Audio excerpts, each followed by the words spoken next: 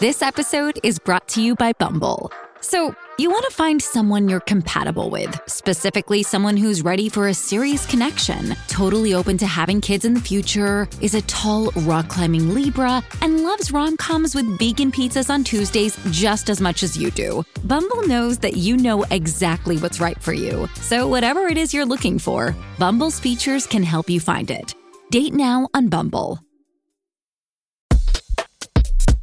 Oh my god, la la la, let me explain. Love, relationships, sex dating, best dating guys ever. Hello and welcome to another Monday episode of It's Not You, It's Them, but it might be you with me, la la la, let me explain. And I have been in the trenches with this demonic cold. Apparently, I saw it on Lab Bible, loads of Brits have been taken down with this horrific worst cold of all time. But anyway, because I've been at home, being ill, in my sick bed, I've been watching a lot of TV. And who has watched Escaping Twin Flames on Netflix? If not, wow, watch it. It's about these two grifters who go online to exploit lonely, rejected, heartbroken people. People who were suffering and went online to Google search the best way to heal from heartbreak or missing an ex. And they were met with reassurance that the heartbreak would end when they finally managed to get back their twin flame. These grifters believe that we all have this one twin flame in the world who is like our soulmate. There's nobody else that should exist for us. It's them. And that if you're feeling overwhelming sadness from a breakup, it's because you are not currently in your true union with your twin flame. And people end up paying thousands and thousands of pounds, dollars, to these like schemes and courses run by these grifters that help that make them feel like they're going to get their twin flame back and their heart's going to not be broken anymore. But actually, it really is the start of grooming into a cult that convinced these people that they just have this one twin flame and that they should pursue that person no matter what. And actually, this has led to many of the 38,000 strong cult members going to jail, changing gender in order to appeal to their twin flame. All sorts, madness. You have to watch it.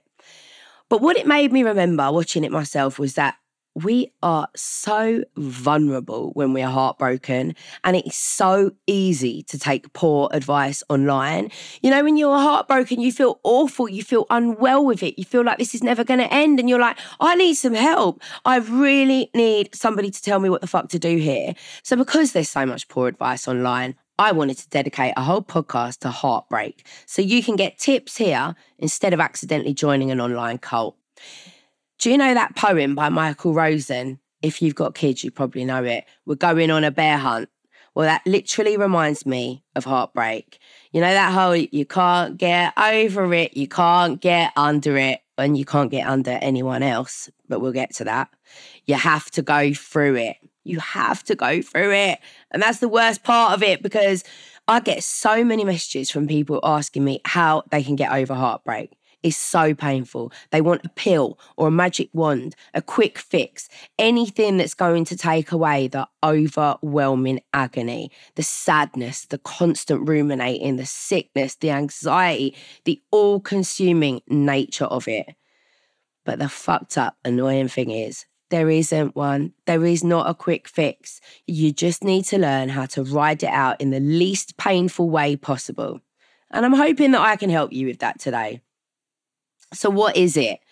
I think sometimes when we're going through heartbreak, we can almost feel a bit pathetic, a bit like, God, this is just the end of a relationship. Nobody's died. But recent research has found that people who've recently been through a breakup experience similar brain activity when shown photos of their ex as they do when they are in physical pain. Researchers concluded that rejection and emotional and physical pain are all processed in the same regions of the brain, triggered by stress hormones like cortisol, adrenaline, and noradrenaline.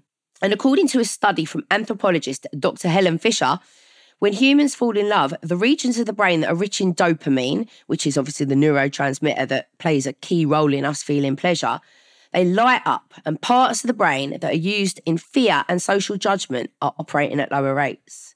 The surge and decline of our hormones in our brains when we experience a breakup are also similar to those felt when withdrawing from addiction to drugs. You would never look at somebody coming off heroin and be like, oh, you're absolutely pathetic. Why are you not taking quicker to get over this? But we often look at people or ourselves in heartbreak and think that. But it's almost the same thing. It's like withdrawing from an addiction. The pain felt during a breakup has appeared on MRI scans as similar to the physical pain felt with a severe burn or a broken arm.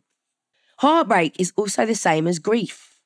When we lose somebody, when we are bereaved, when we are mourning the loss of a loved one, we go through very similar hormonal reactions and emotional reactions. And anyone who's studied social work like me will have definitely done a module on Elizabeth Kubler-Ross. Kubler-Ross wrote On Death and Dying, which was a 1969 book in which she devised the 5 stages of grief, the 5 stages that commonly people go through when they are experiencing the death of a loved one. And those stages are denial, anger, bargaining, depression, and acceptance. And actually, this is exactly the same stages that we go through with heartbreak. I read this really interesting Medium article by a grief therapist. And she said that actually the stages are the same, but the difference is that in death, you have no choice. In death, it's almost easier to cope with because there were no other options. Whereas in breakup, you watch them live out the future that you planned together. So there is also this extra added layer of weird pain, you know? It's real and you are not stupid for feeling heartbreak. There's no set time path for it to run on. You might take 10 steps forward and 15 back. Your brain still thinks you live in caveman times and that you will not survive without your pack. You wouldn't expect someone to hurry their grieving process, so give yourself the same grace for your heartbreak process. And don't feel stupid if the heartbreak isn't over a big, substantial relationship. Your heart can break after a brief situationship just as much as a 20-year marriage. You can actually feel like this after knowing someone for a day. It can set off that deep heartbreak, lonely, horrible feeling, that deep core sadness of I will never be seen and I will never be loved, that sense of true unworthiness, the same old story. My worst heartbreak was when my first love, who I met in 1999, went to jail in 2003 and received a 13-year sentence. That was heartbreak like I'd never experienced. I was only 21. I went raving to try to heal, obviously, and I remember just crying on the dance floor. We went back to an after party and I sat by myself sobbing. I couldn't fathom how life could ever be okay again. And I felt the same when my son's dad and I separated when I was pregnant. And it was even worse then because of all the pregnancy hormones and the impending dread of being left as a single mother facing a pregnancy alone. I was so sad and so broken. I never thought I'd ever recover. It set off that deep rejection thing in me, and I've never felt more alone. I moved back to my mum's when I was 5 months pregnant, and it's the best thing I could have done. I felt utterly broken and inconsolable about all of those men. And now I wouldn't spend an hour with any of them if you paid me. Apart from my son's dad, obviously, he's cool. But I absolutely do not love him or even feel one tiny bit of sense of loss, regret or heartbreak for him. I'm completely healed in a way that I wouldn't have believed I could have been if you'd have spoken to me at any of those times when I was heartbroken before. Time really is the biggest healer. It is the only magic wand. And time will eventually make it go away, as long as you spend that time doing right by you and looking after yourself. So let's have a look at some of the do's and don'ts for dealing with heartbreak, the best ways to get through it. And we'll start with don'ts so that we can finish on the more positive do's. So, don't go to social media pages that promise you that they will heal you or tell you the secret to getting your man or your person back if you just pay them $200 for this online course. Don't get sucked in by anything that makes crazy promises to heal you quickly for a quick fee. The Twin Flames documentary is a real lesson on this, on how easy it is to get sucked in your vulnerable times by somebody online who sounds legit. In fact, those people in that documentary don't actually even sound legit. I don't know how people have got sucked into that, but some of them really do. You see it all over socials. Sign up to this course to find out why your lover is pulling back. Just avoid anything that is requiring you to spend any money. Nothing can make you heal quickly. Don't buy into any ridiculous promises. Do not seek revenge. Revenge is salty, not sweet. It can be so fucking tempting to revenge the shit out of this person. It's much more vengeful to walk away as if you don't care. The best revenge, absolutely, is moving on with your head held high. I know that is so cliched, but it is. You know, if you'd ended it with somebody or done something awful to someone and they were acting like a fucking lunatic, slashing your tyres, posting baked beans through your letterbox or whatever, then you're going to be like, what? That is a fucking nutcase. I'm glad I left them. If they just moved on and lived their best life, so much worse revenge.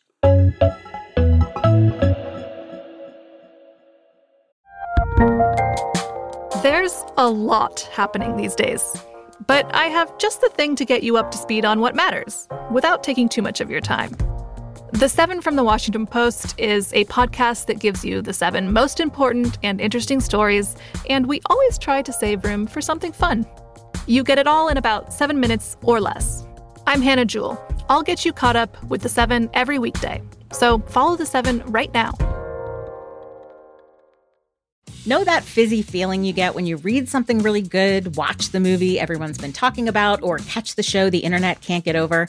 At the Pop Culture Happy Hour podcast, we chase that feeling 5 times a week.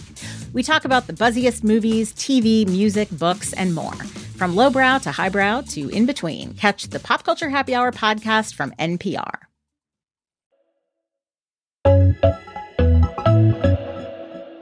Do not get fucked up. Getting absolutely obliterated can feel super tempting, but it is the last thing that we should do. It will make us feel 10 times shitter for the next few days than we already do. If you're gonna have a bender, if you feel like I fucking need this, I need to get it out of my system, then make sure you keep it as that, like one big blowout. Watch out for what becomes your coping mechanism. Do not let it be substances. If they become a crutch, speak to someone, your GP, Alcoholics Anonymous, Narcotics Anonymous, etc. It can be very easy after a breakup to start relying on the things that make you feel better, you know? You have a drink when you get home from work and that numbs the pain and it just makes things feel a bit easier, but eventually it will make things feel so much fucking harder. You do need that dopamine, you know what I mean? Dopamine will be really good to you after a breakup, but you need to try to find it in ways that make you feel good, not from short-term fixes that will ultimately just make you feel rough and yuck. Do not get under one person to get over another. Someone told me to do that once when I split up with my baby father briefly in 2008. A woman was commenting on his Facebook and it was so clear that he was messing around with her. This was a few years before we had our son. So my mate told me that infamous quote and went on and on about how important it was to just have fun with a brand new person, to feel hot and desired again, and also take a bit of revenge, you know? And we were drunk when she told me this. I got home, texted a guy I knew from college who I'd always had a flirtation with, and he came over. And I was excited, but then as soon as he entered the fucking house, I instantly regretted it. The second he walked through the door, his head shape gave me the ick. But it was nothing to do with his head shape. I was heartbroken and I was still in love. And this guy's big head and stupid face were making me miss my man intensely. We didn't end up hooking up. I asked him to leave. I couldn't bear to look at him and I just needed to cry. I got back together with my son's dad shortly after, and I probably shouldn't have, to be honest. But the whole idea of getting under someone else to get over another is just fucking nonsense. The most likely thing that's going to do is make you miss the familiarity of your ex, make you feel weird and horrible. Of course, some people have had, great experiences with getting under another person, but I highly do not recommend it. Do not go onto dating apps. In a similar vein, if any one of your stupid friends who've been married for 15 years suggests that after a breakup you should go on dating apps to make yourself feel better, do not listen to them. You will feel so fucking depressed. It is a soul-destroying place to be at the best of times. Wait until you're in a good place with high self-esteem before you enter onto the apps to meet your fucking fate, you know? If you're feeling low and rejection is killing your fucking vibes, then dating apps are a really fucking risky place to be. Do not keep pursuing or obsessing.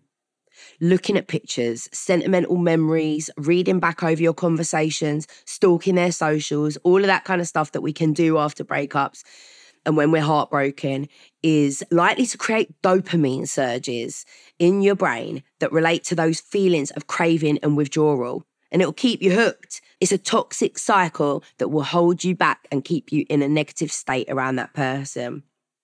And do not pursue someone who doesn't want to be pursued. If it's them who ended it and you didn't want that, remember that trying to beg them back will have the absolute opposite effect. Give them space. Block, delete, move on. Cold turkey is usually the best way. And now on to the do's. What can we do to make ourselves feel better when we're riding out heartache? Do be around people who love you. Seek out your pack. Obviously be mindful and check that they've got space for you to offload, but make sure you do. Talk it out. Be with people, especially if you were a bit isolated from friends while you were in the relationship, whether because of abuse or because you both just went completely into each other, like you sometimes do in relationships. Don't feel ashamed to reach out, to apologise for your absence if you need to. And move back to your mum's if that's the best place for you. It might not be, and it might not be an option, but if you can, why not?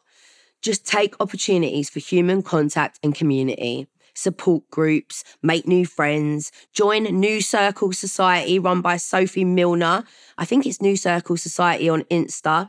Bumble BFF, or come to a patron party of mine. Sign up. Come to the female-only parties. You are guaranteed to meet beautiful, amazing people there. And do seek dopamine. You need it.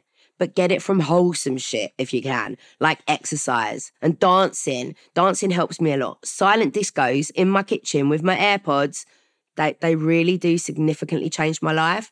Running, walking, zooming around, watch something that makes you laugh, listening to a song that gives you joy, do something that gives you that dopamine hit that you need that doesn't involve that other person or that doesn't involve fucking drugs or getting fucked up or shagging some random. Do write a list of negatives and return to them when you start looking back with rose-tinted glasses. Just write full stop. Journal out your thoughts and feelings, get a pen and a paper or write on your laptop and just write. It is a form of therapy that you can give to yourself. It can really help you to process and make sense of things. And it also gives you something to look back on and to see your progress and to see where you were a month ago or 2 months ago. It's just a really good thing to do. Do see singledom as a positive, because it is. Singledom is liberating. Enjoy it while it lasts. I also asked my followers on Instagram for their heartbreak tips, and I wanted to share some of them too. Unregrettably Leah said, live like a hobo tramp for a few months. Go to the gym every day, eat well, and come back sexy as fuck and glow up. And you know what? This is so great. There is actually something about going all butters and gross for a while, you know, like really, and I don't mean really self-neglecting. I mean, look after yourself, still wash and whatever, but don't, you know, just become a bit there. And then when you kind of emerge out of your cocoon like a butterfly, feeling all great again, it helps you to just tackle the world better, you know? Go and get your hair cut or just do something and get a really nice new jacket or get your nails done or whatever. Re-emerge as a butterfly, feeling fucking great after a period of being a hobo. I love that one. Shona_land said, take as good care of your health as you can. Fitness, good food, no booze. I really do think there is something really so in that about when your mind is in such a horrible, dark place. If we can give ourselves that love to our bodies and try and stay as healthy as we can and try to look after ourselves, it will help us along so much better. Tom said, it hurts. You've got to spend some time sitting with it and then draw a line in the sand and try to move on. You know what? It is so hard, but there really does have to come that point where you just get bored of talking about the same points over and over again. But you need to do it. You need to get it all out. You need to get to that point where you're like, I've fucking replayed this situation 4,000 times. It's out. I've journaled it. It's gone, you know? But keep doing that until it is out. But then make that concerted effort to accept it and close the lid. So my final do is be messy.